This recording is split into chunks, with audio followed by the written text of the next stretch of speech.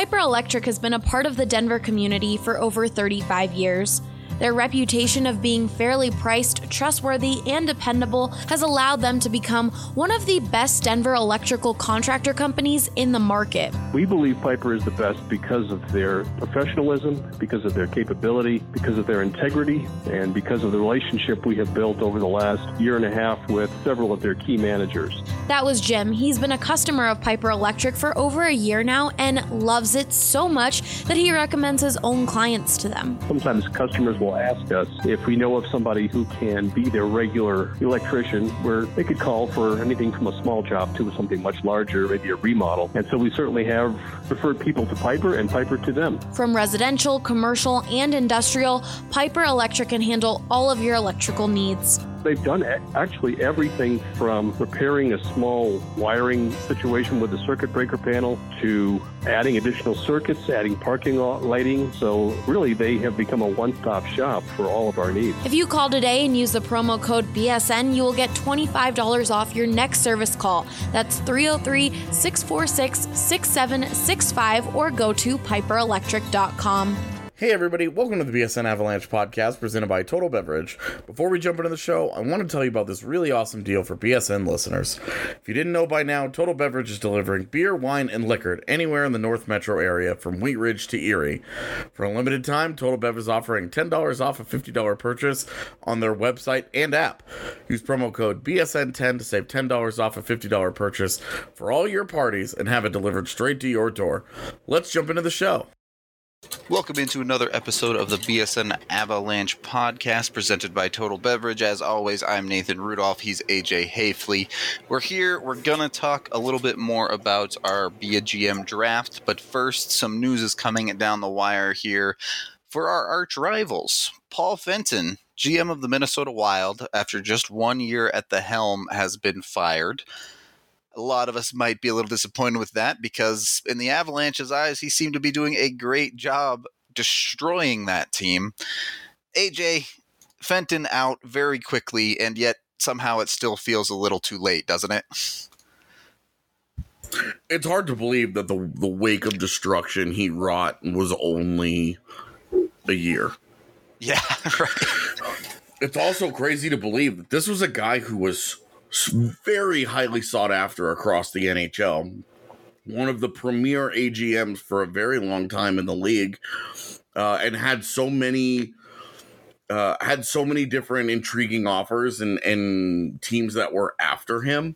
Yep. That he was able to pick a spot that he wanted to go to.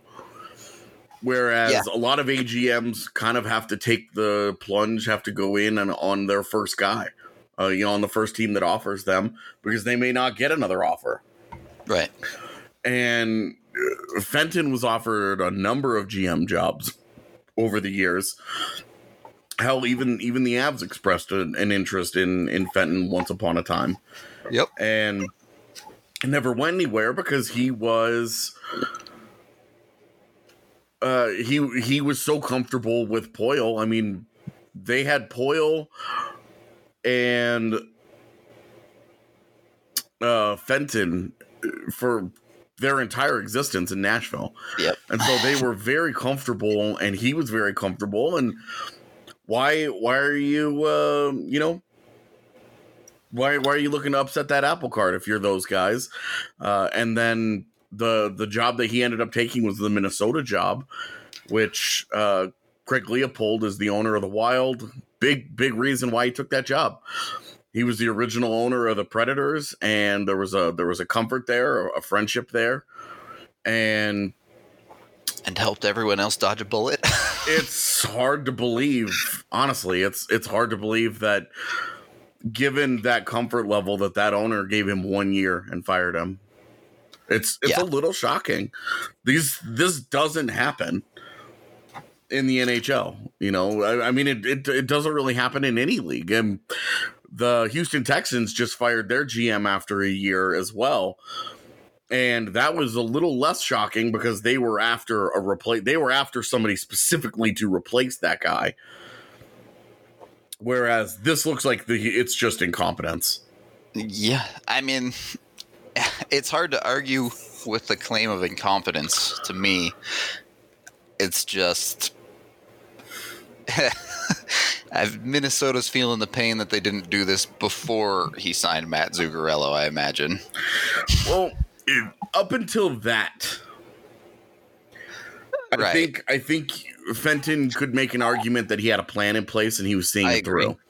It was a plan of the team's going to get worse, but it was a plan. It was like, hey, we're going to get younger. We're going to try and get a little bit cheaper. Rask and Niederreiter was a deal. Hey, it was not working out. It's a total disaster. But the Coyle Donato deal could end up being good for them. We don't really know. There's things could end up, Kevin Fiala for Granlund could end up being just fine. Especially because they weren't going to bring Granlund back when he hit UFA next summer. And Fiala's only 22, and they've got another 4 years of him as an RFA.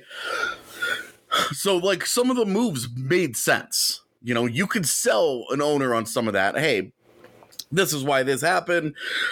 All of that got undone with the Matt Zuccarello signing, who you just gave huge money to a guy in his 30s, which is just more of the same.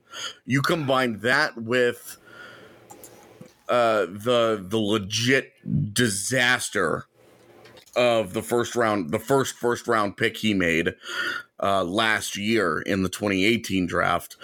Just a total miss.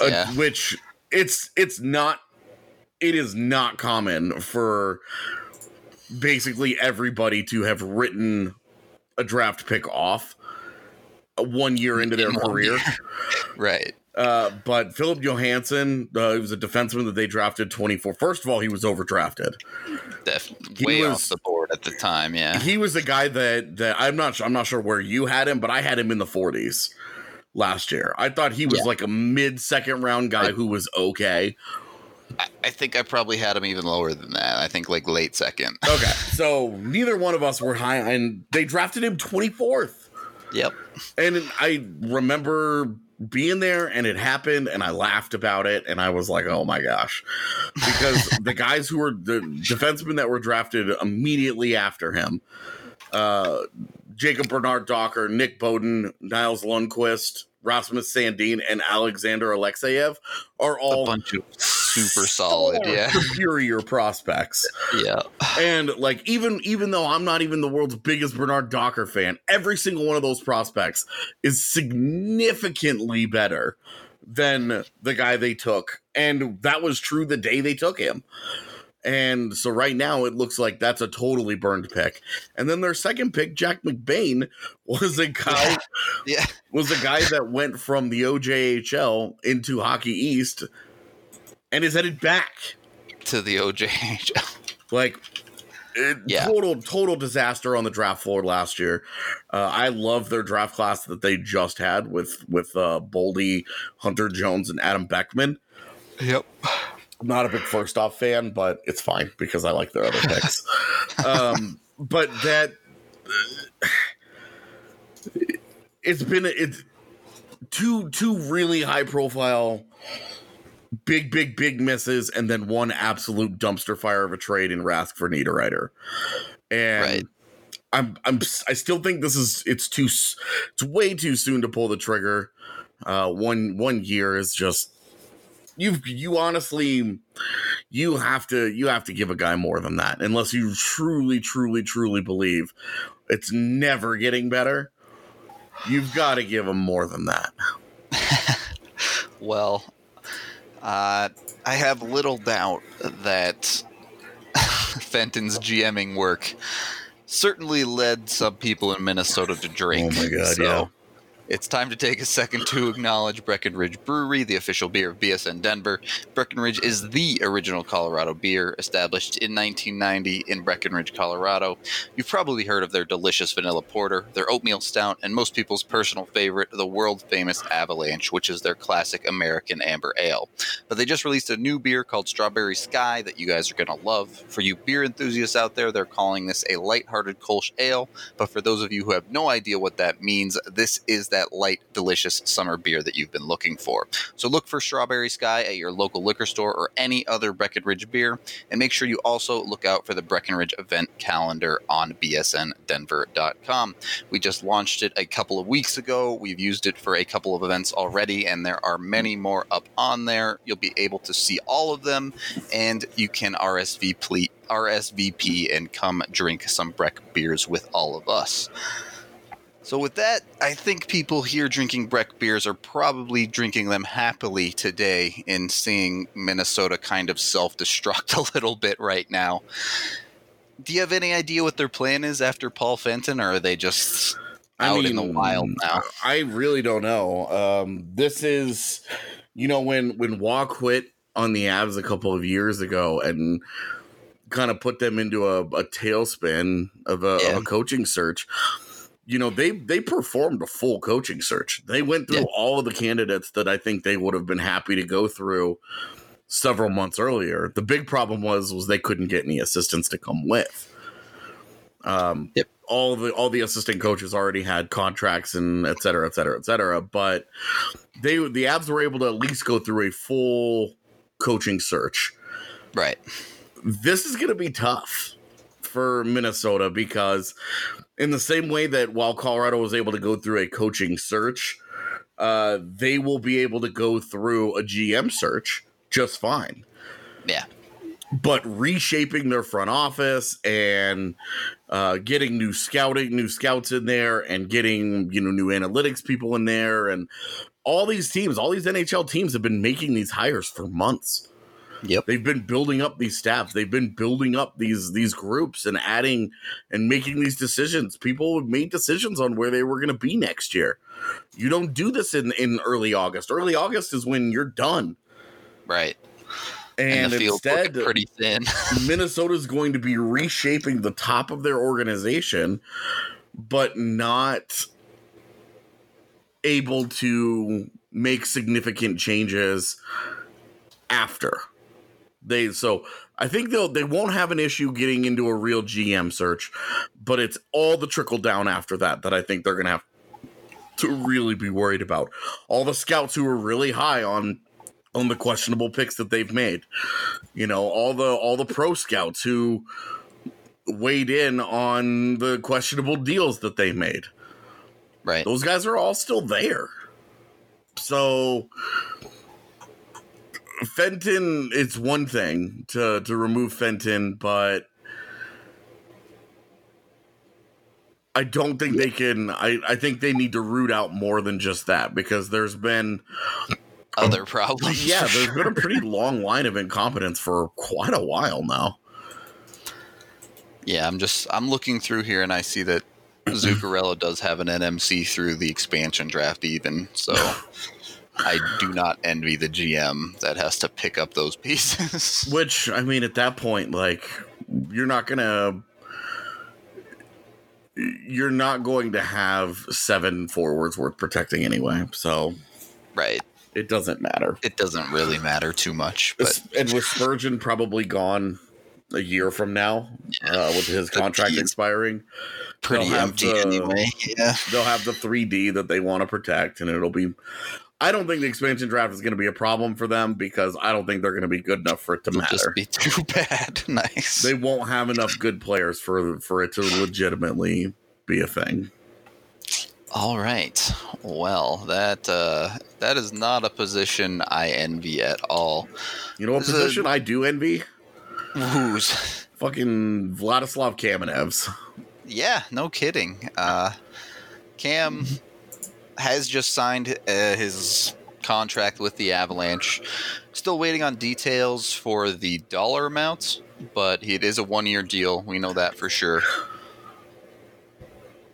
It's going to be interesting. We kind of have him penciled in as the 13th forward. We'll see if the Avs feel the same way about him. I would expect him to get a significant opportunity still this year, assuming he can stay healthy. He is an interesting cat, isn't he? Yeah, because didn't get to play a lot last year in the games in which he was healthy and was allowed to play. but showed some real upside. Yeah, exactly. And the engagement was a problem. It seemed like anytime you start to feel like, all right, he's played 2 or 3 good games in a row, he would go out there and just disappear. Yeah. And it was like the consistency was lacking a bit for sure. And like any young player, like we forget, like this was a young guy who was just needing a chance. He would have made the Predators roster several years ago had they not already been full up. Right. Exactly. So it would have been no big deal, you know, like he would have had that experience and blah, blah, blah, blah, blah. But that was one of the things that led him to Colorado, was that Nashville just didn't really have a place for him. And then back-to-back season-ending injuries. Both years he was healthy by the end of the season, but they were in the heart of a playoff run. They weren't just going to throw this kid in there and be like, well, we'll see. Right. You know, when you do it with the Cale Makar, it's a totally different thing. You're talking about a beast. You know, you're talking about a real special, rare guy where you're thinking that he's going to have, I'm sorry to do this, but game-changing ability. And with Kamenev, like you're like, oh, well, he might be able to, you know, maybe he could be a good 4th-line center for you. Right. It's a shame that he did get injured last year, because it was right around the time where you're starting to think, okay, maybe this guy is more than a 4th-line center. Mm-hmm. He's starting to get more ice time, things like that. And with more ice time comes a bit more ability to find that consistency. When you're playing 6 minutes a night, yeah, if you're off that night, you're not recovering it. You're just gone. And then you get hurt. Yeah. And you're done for, like you said, he was healthy at the end of the year, but just wasn't reasonable to put him back in the lineup. Mm-hmm.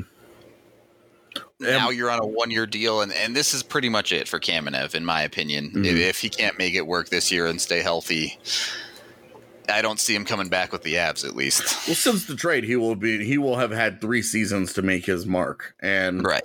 It's not his fault that he got hurt. Yeah, but at the same time, like Colorado can't just wait around forever, right? You know, like there are so many guys that can help out in a bottom 6, and I tell you what, maybe with the Kamenev thing, it's an interesting little bit of what if that's formed here, because had he taken those steps forward, had he proven, especially 2 years ago, before they added the forward depth that they did last summer, and it was all the young kids and it was everybody competing for all the ice time. Had he really gotten a chance 2 years ago, like Andrei Burakovsky maybe isn't an Av today. Very true. You know, because maybe Kamenev steps up. You know, Kamenev was a guy that was prolific in the AHL. You know, he was an AHL All-Star. Had his last year there, he was a 50-point player in 70 AHL games. And if you're familiar with the AHL, you know that a 21-year-old kid, a 20-year-old kid having a 50-point season in the AHL is the kind of thing you get really excited about. Yeah, absolutely. That's top prospect material. That's why he was in that deal. You know, Sam Girard was obviously like the darling coming over from Nashville, but Vladislav Kamenev was a big piece too. That was a top prospect. Right. And it wasn't Eli Tolvanen, but he was their top forward prospect, especially one that was close to the NHL. This is a real player that they believe that they've had on their hands, and he just hasn't been healthy the last 2 years. And now he might just be a victim of the accelerated timeline. You know, because, you know, when they acquired him, it was like, well, we've got all the time in the world to see what this kid's going to give us, because we're not going anywhere. We're just coming off a 48-point season, and we just started this thing in earnest. And now you fast forward and you look at it, and it's like, where are you going to play? And some of that is their own doing, because they can't not go out and sign a 4th-line player or a 3rd-line player in free agency. But at the same time, like this is a team that's looking like it's going to compete for a division title this year, and Kamenev's going to have to earn it now. They tried to give it to him, and bad luck got in the way. Yeah. But now he's got to go out and he's got to beat some guys out for jobs. He just has to. It's on him now. Yeah, I don't disagree with that at all, and I think he certainly has the skill to do so, but you just can't leave him there as a player who has 2 straight years of injury problems. I think it was the same shoulder as well, or same arm at least. Yeah, it was. So there is a very significant point of issue there, and you have to have something. I personally would have preferred if you had Kamenev on the inside line instead of going out and getting a Belmar or something like that, but you have to have someone there in case of injury or it doesn't work out with Kamenev. Well, we saw what happened last year. Yep. They ended up playing, they had to turn to Sheldon Dries for 40 games. Right. Colin Wilson played a few games at center. Yeah, it got really messy on that 4th line C position for the Avs. And you could say, oh, well, Tyson Jost is your 4C. That's great. And he showed well when he was there, but all you could do, you spend the entire time watching Tyson Jost on the 4th line. He really needs to be getting more minutes than this. Yeah.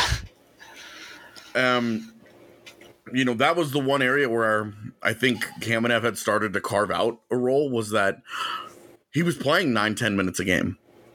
Right. As a 4th line guy, that's when you have a good 4th line guy, that's what you play them. You only play your 4th line 6 minutes because you absolutely don't trust them even a little bit. And that was the case last year. And this year, they've improved their forward depth to the point where their 4th line should be much, much, much, much improved. Yep. And they just could not rely again on Kamenev. They just couldn't do it. So it is what it is at this point. It's a cold-hearted business, and it sucks because this might be a young player who could have been really good that might end up getting chewed up and spit out. Yep. But he still has a chance. He should still be on the NHL roster. I can't honestly imagine that they try and start him with the Eagles. Yeah, I don't.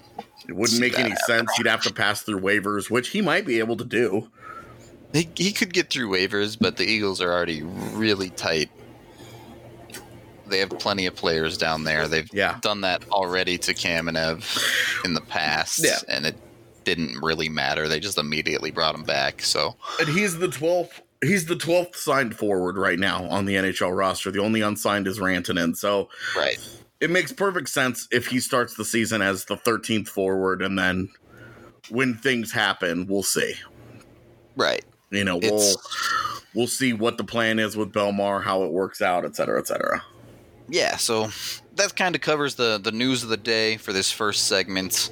If we do hear the Kamenev value amount, we'll have it for you, and I'm sure AJ has a article going up on it as soon as he gets that dollar value. But AJ already stole my game-changing transition, so we'll just do a delayed one off of that and tell you about some game-changing coffee. Strava Craft is the CBD-enriched coffee that has really changed lives. Their reviews are incredible, so check them out. This CBD-infused coffee has taken away long-term migraines, back pain, arthritis, IBS. It has helped decrease anxiety, you name it. CBD is all natural and not psychoactive. The coffee is rich and tasty, and we couldn't recommend it more to our listeners. Check it out for yourself today and receive 20% off when you use code BSN2019 at checkout, and you'll get it shipped straight to your door. We will be back in segment 2 with some more Be a GM teams. These ones, not our favorite. Welcome into the second segment of BSN Avalanche Podcast. You caught me off guard when you did that. You were like, "Okay, go," and then I looked over and it wasn't going, and then you were like, "All right, for reals this time," and I was like, "Wait, what happened?" Yeah. I'm trying to make a new recording for the second segment. AJ used to do this to me all the time, and now the tables have turned. So, oh, how the turntables! Yeah, exactly. But let's jump in here to some of the drafted teams that were not our favorites. I think there was one that we both agreed on, just couldn't get behind it. The Anaheim team. Jeff Skinner, Jordan Eberle, Josh Anderson, Morgan Riley, Drew Doughty, and then their first-round pick ended up being goaltender Jordan Binnington. No center for starters. We mentioned that on the last show, and then the reach to take Binnington in the first round just made it hard to put the team together. Knowing how that sausage got made it a lot tougher to stomach the team, because had that ended up being the team, and we didn't know how it happened. Like, Jeff Skinner's a high-end forward. Right. You know, he's a 30-goal scorer. Morgan Riley and Drew Doughty is a fantastic defense. It is. But Jordan Binnington was the first pick, and I think that's where you and I both struggled. Also, I'm not going to blame the lack of center on our GM there. No. Because Jeff Skinner, for some reason, was listed as one, so he thought he had one. Right. So that's not on him. Like, that's not coming down on our GM there for that, because that was our bad in not getting the right position for Skinner. Yeah. But which was difficult to do because some of those guys you don't really know. Like, Tomas Hertl, I still don't know if he's a center, and right. You know, he got drafted as one. So, but no, this was a team. Both Eberle and Anderson are guys that I think are nice, middle six forwards, right? Not top line type guys. Yeah, and that was my real issue. When the Eberle pick was made, Ehlers was still available. Yep, and they were both coming off of. Both Ehlers and Eberle are coming off similar down seasons statistically, but Ehlers was, he's significantly younger and on a great contract. Yeah. And that was kind of my issue. And like, if you were going to get a guy that was 28, that's in that age range, also drafted immediately after was Mike Hoffman. And I get that Hoffman's a free agent, but that's a guy that's a 30-goal guy, like a set and forget 30-goal guy. JT Miller was also a guy who's drafted. Sam Reinhart, also drafted right after Eberle and before they took Josh Anderson. And Anderson is a guy that I do really like. He's a really he plays with some snarl, and he's a legit 20-goal guy, but he doesn't have any playmaking in him, and I think he's more of like a 40-point guy. Like, that's a guy that I would be thrilled to have on a second or third line. Realistically, a second line, because you're not asking third liners to score 27 goals for you. Yeah. I think that's a little bit of the problem. You have Jeff Skinner, who's basically a pure goal scorer. You have Josh Anderson, much more of a goal scorer than a passer. Yeah. Eberle, maybe a bit more of an assist guy than those two, but still not really known as someone who plays that setup role. And you get too many cooks in the kitchen a little bit with the goal scoring there, I think. Yeah, and lacking the center, they took Binnington at the 27th pick. And guys that were taken immediately after Binnington, Sagan, Malkin, Monahan, Bergeron. Right. And the Morgan Riley pick at the top of the second round that they had, killer pick. Love it. No complaints. Yeah. And taking Doughty when the rest of us were nervous too. Hey, you know what? He's going to be really good for the beginning of that contract. You hope it ages well, but as of right now, the guy's still a stud. And sure. Riley and Doughty, that's great. But it was the Binnington thing, and then it's your forwards are a mismatch. It just felt like if you weren't going to make a team that was really, really high end, then you needed to make one that didn't have any weaknesses. Yeah. I one agree. That was just like rock solid, because that was kind of the push and pull that we all had to decide between was, do I want to go with a high end team today? Do I want to go with a high end team tomorrow? how do I want to balance contracts? What am I going to do? And this team sort of felt like it just kind of fell together.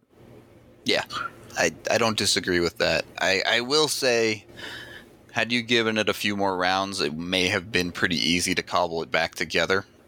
Nicholas Backstrom, Ryan Johansson, Nugent Hopkins, plenty of guys at center that are playmakers that you could fit into this lineup. For sure. And then had they ended up with, with one of those guys, maybe two of those guys, and then throw in like a TJ Oshie or like maybe a Nico Hischier, And then all of a sudden you're talking about being able to move these guys around a little bit.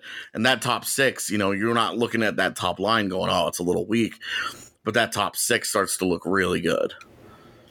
Like it looks solid. Say he gets the center, with one of those guys you named, a Nugent Hopkins or a Johansson specifically because their age. Yeah. And then you add in another wing that you might be able to move around a little bit.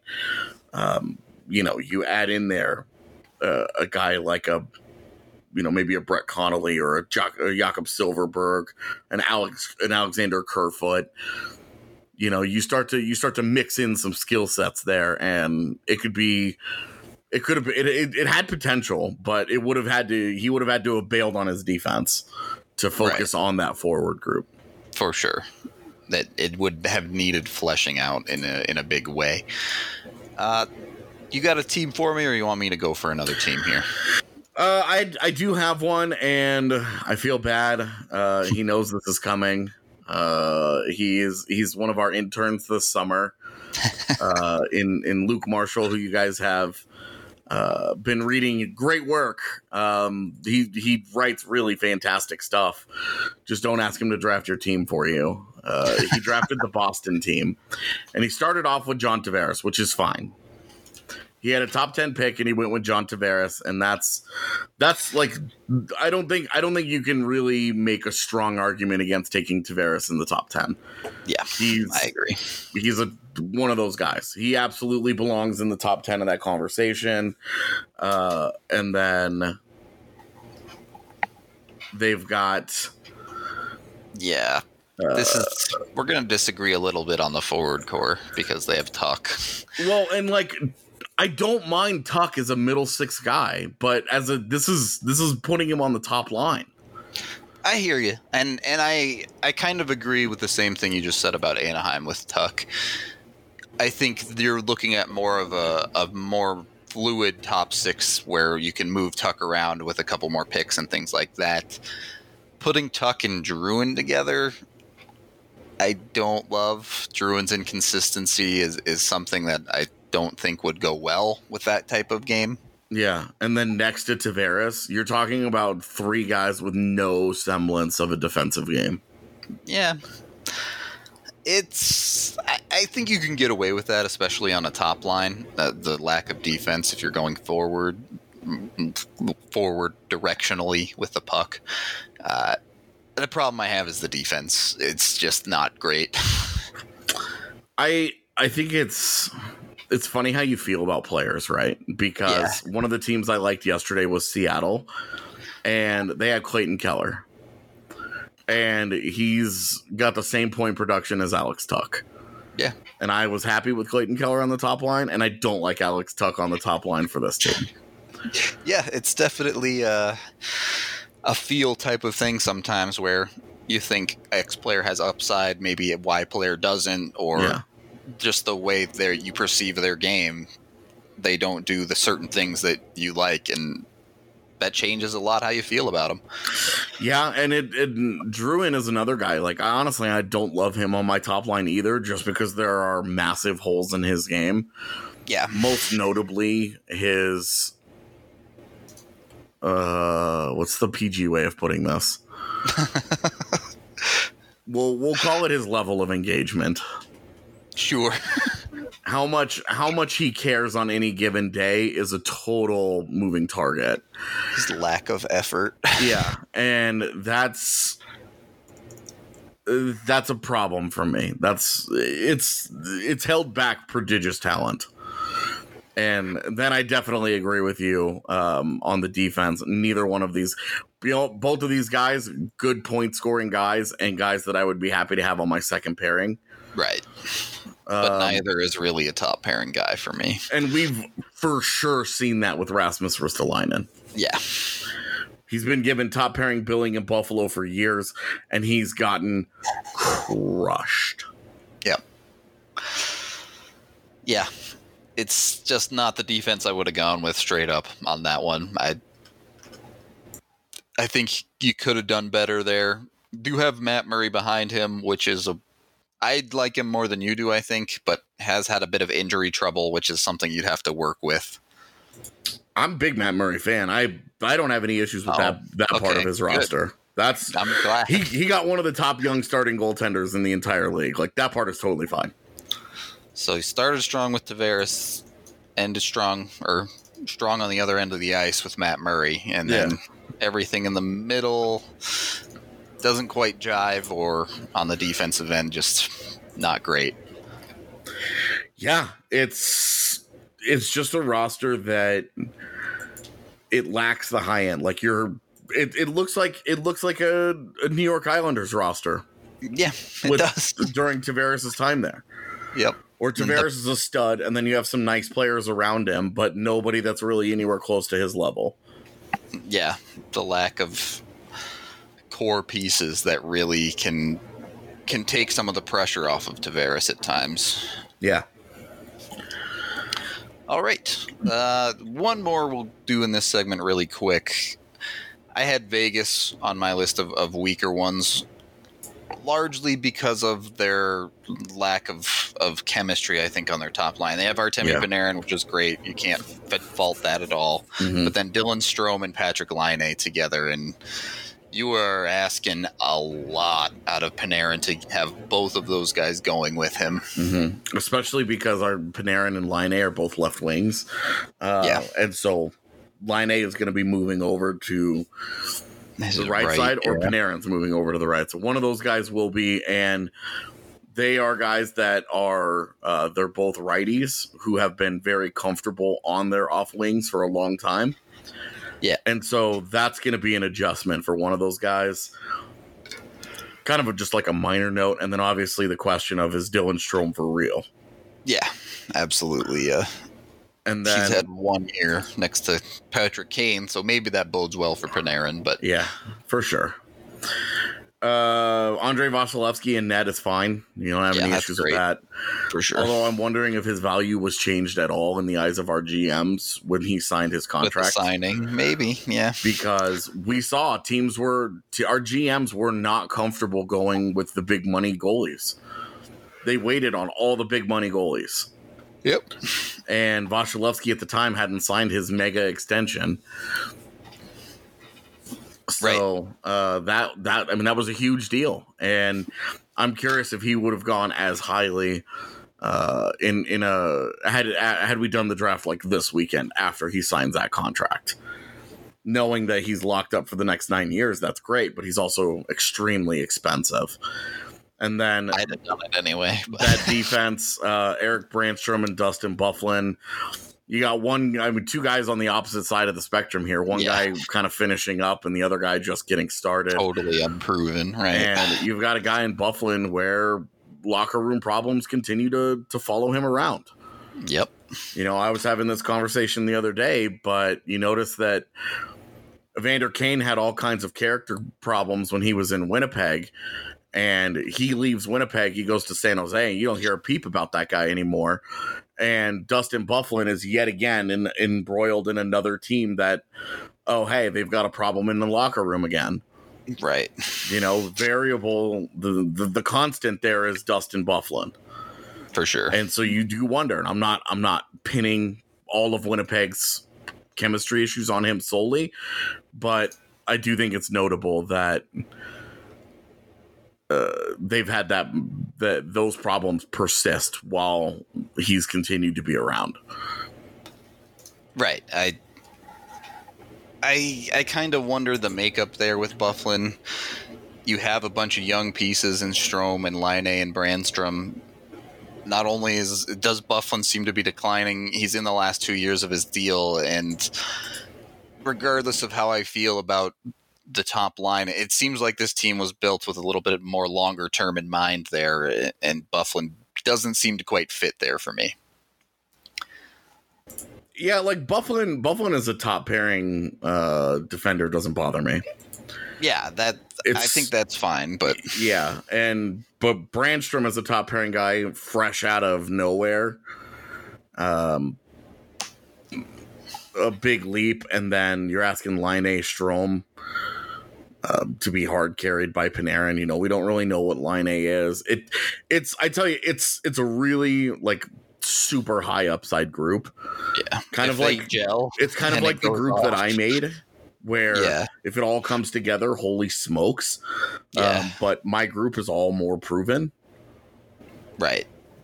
And there's a whole lot of question marks here still. Right. And like upside wise, like top young players, I tell you, 2 years ago, this would have been an unbelievable team, right? Before people had decided that Strome was a bust and Laine just had this weird season where he was absolutely dominant for a month and then a ghost for the rest of the year. Yeah, right. It's the consistency issues for sure. A lot of questions on that front, but we'll go ahead and wrap up this segment 2 here and pay a couple bills where I tell you about the Green Solution, which has 17 Colorado locations and an express checkout to get you in and out as fast as possible. Get on your phone right now, go to their website, mygreensolution.com, order your flour, concentrates, edibles, and topicals online, and head to the closest Green Solution for pickup. Use code BSN20 for 20% off your entire purchase. We will be back in segment 3 with a couple more of the weaker teams. Hopefully we aren't being too harsh, but see you in a minute. Third and final segment of the BSN Avalanche podcast, talking about the Be a GM draft. I'm Nathan, he's AJ. Weaker teams I started last segment. AJ, why don't you hit me with one here? I've got New Jersey here. And this is New Jersey with the caveat that this could be an awesome team. Fair. Sean Couturier is the number one center. Has proven he can do that in Philly, but being between Giroux and Voracek, it's not that tough, I don't think. Yeah. What I'm saying is he's had significant help. For sure. But then on this team, he's got Jakub Vrana and Kyle Palmieri as his wings. That's a really big step down from Giroux and Voracek. So you're banking hard that Sean Couturier is legit even without those guys, that he can still be a 75-point guy without those guys. And with Vrana, you love the upside. It's coming off a 47-point season, 20 goals as a 22-year-old. You love the upside. You're banking on, hey, that guy is going to take another step from that 47 points and maybe go to 57 points or 60 points and maybe get to 30 goals. Right. Playing on the top line. I like Vrana, but I do too. He's the exact same guy as Tuck or Keller in that 47-point guy who needs to take another step if he's going to be playing on your top line. And like you're talking about, you know, you want a guy on your top line that has upside, like that's totally fine. Yeah. Kyle Palmieri, on the other hand, is he's a guy that has dealt with a lot of injuries in his career and, you know, is like a solid, like 20-point guy or 20 goal guy that can give you 40 to 50 points every year if he stays healthy. And he's all right. It's just that we've seen the best of him already. And he is. Don't really know. You don't really know with a guy like that. Yeah, I'm not holding out hope for him to be more on a top line, and what he is just not quite good enough. Right. And then the defense is the whole back end of the roster is aces. You've got Seth Jones, Colton Parayko. Now, this is one of those rosters that those guys are both right-handed, so they broke our rule. We were trying to go. We had some GMs follow the rule and some GMs not, and that caused a little bit of draft day confusion because it was like, oh, well, I've got Seth Jones already, but Colton Parayko's still on the board and he's great value right now. I'm going to just take him, even though they're both right-handed. And some GMs were trying to strictly adhere to lefty-righty because we told them to, and some did not. So it was one of those things where we were sort of on not the same page with some people on this one. And I think that it had an impact on some of our draft classes. Definitely did. Because like if this person were, if our New Jersey GM were strictly following it, Parayko is on a different team because he's not allowed to take him. Right. But how it all ended up coming down the pipe, Seth Jones, Parayko, and Sergei Bobrovsky in net. That is dirty. Yeah. You worry about the contract with Bob for sure. It's very expensive. He's in his 30s. But as of right now, the guy is awesome. And playing behind Jones and Parayko, that's a very, very good defense. But you do wonder, can Vrana take the next step? Is Couturier the real deal? And even if he is a 75-point guy, you're still talking about like the third tier of centers in the NHL, even though he is very good two-way. And then Kyle Palmieri is who he is, and there's just not a lot of upside there.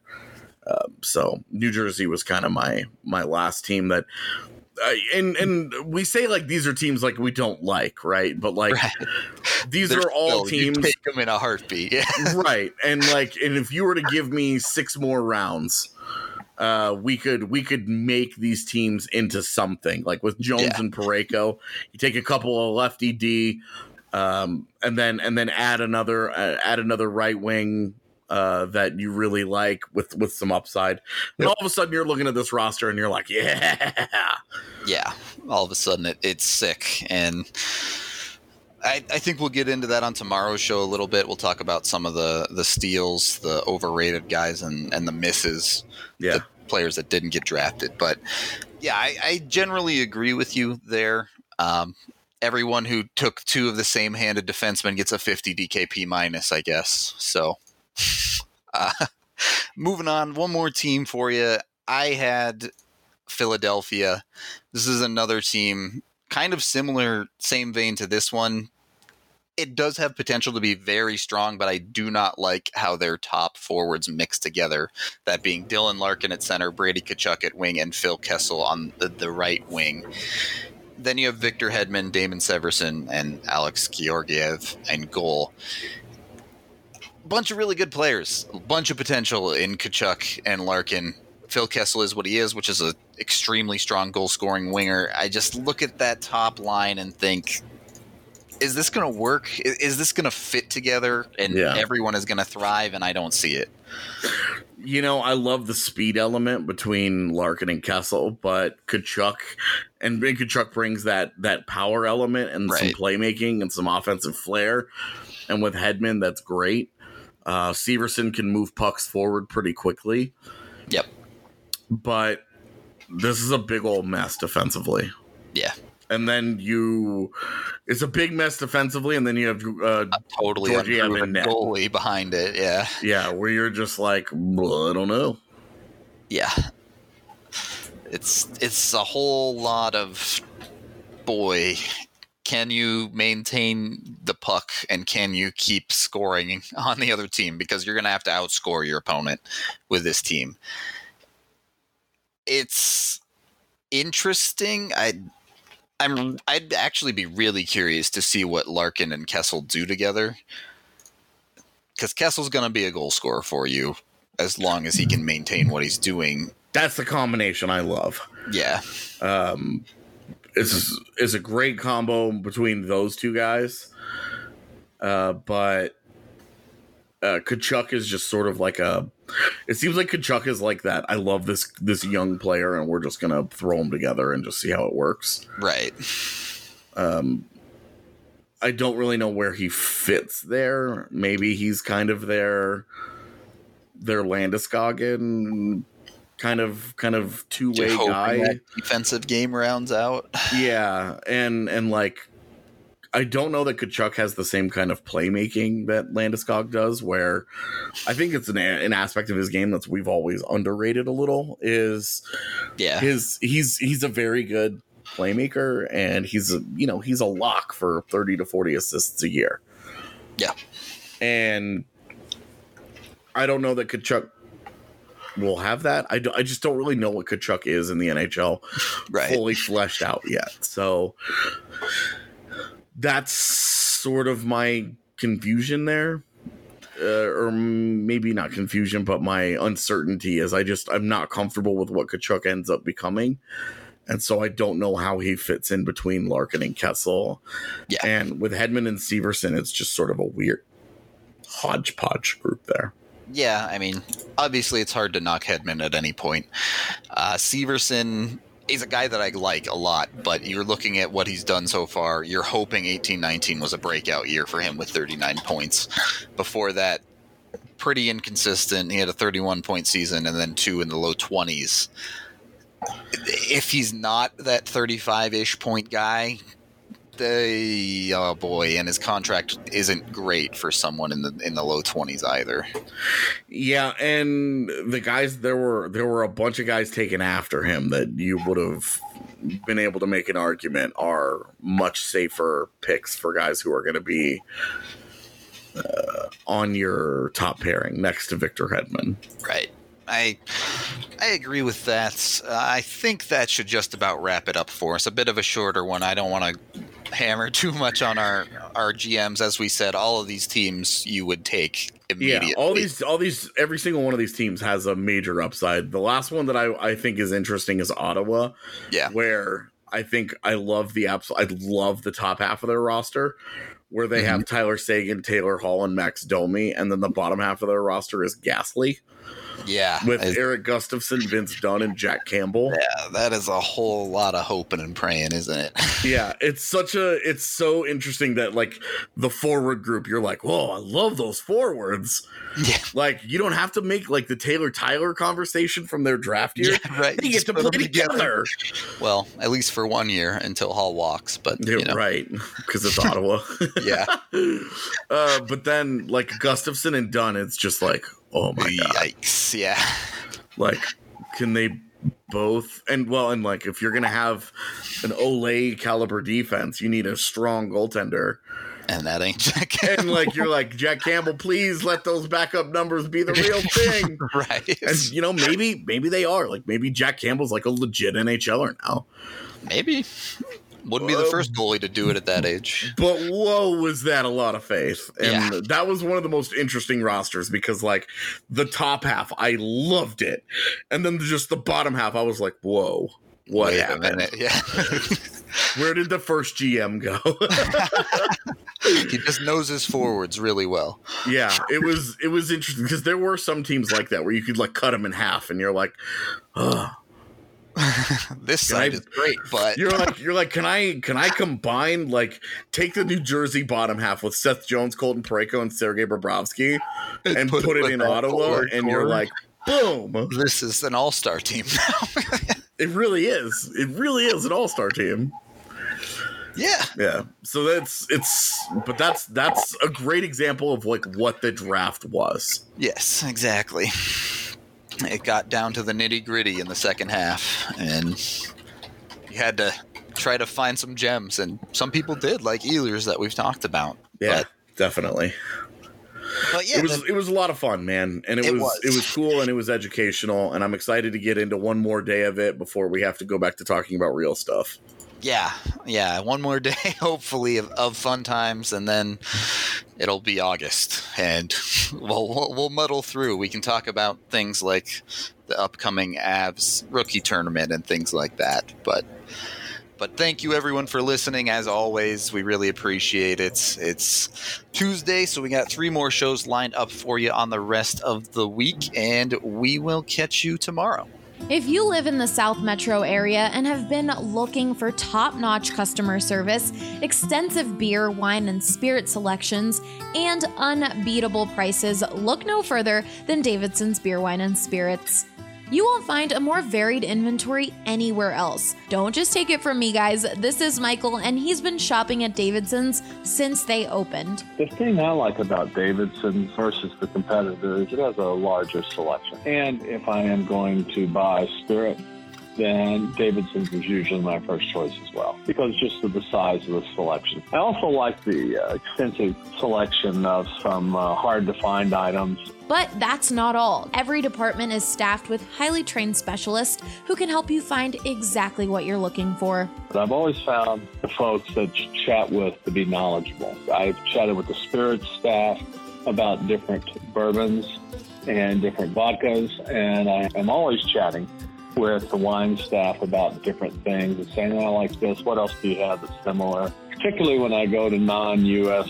wines, I find them extremely helpful in helping me find something I'm looking for. What are you waiting for? Head to either of their locations in Centennial or Highlands Ranch and follow them on Facebook to stay up to date on their latest specials.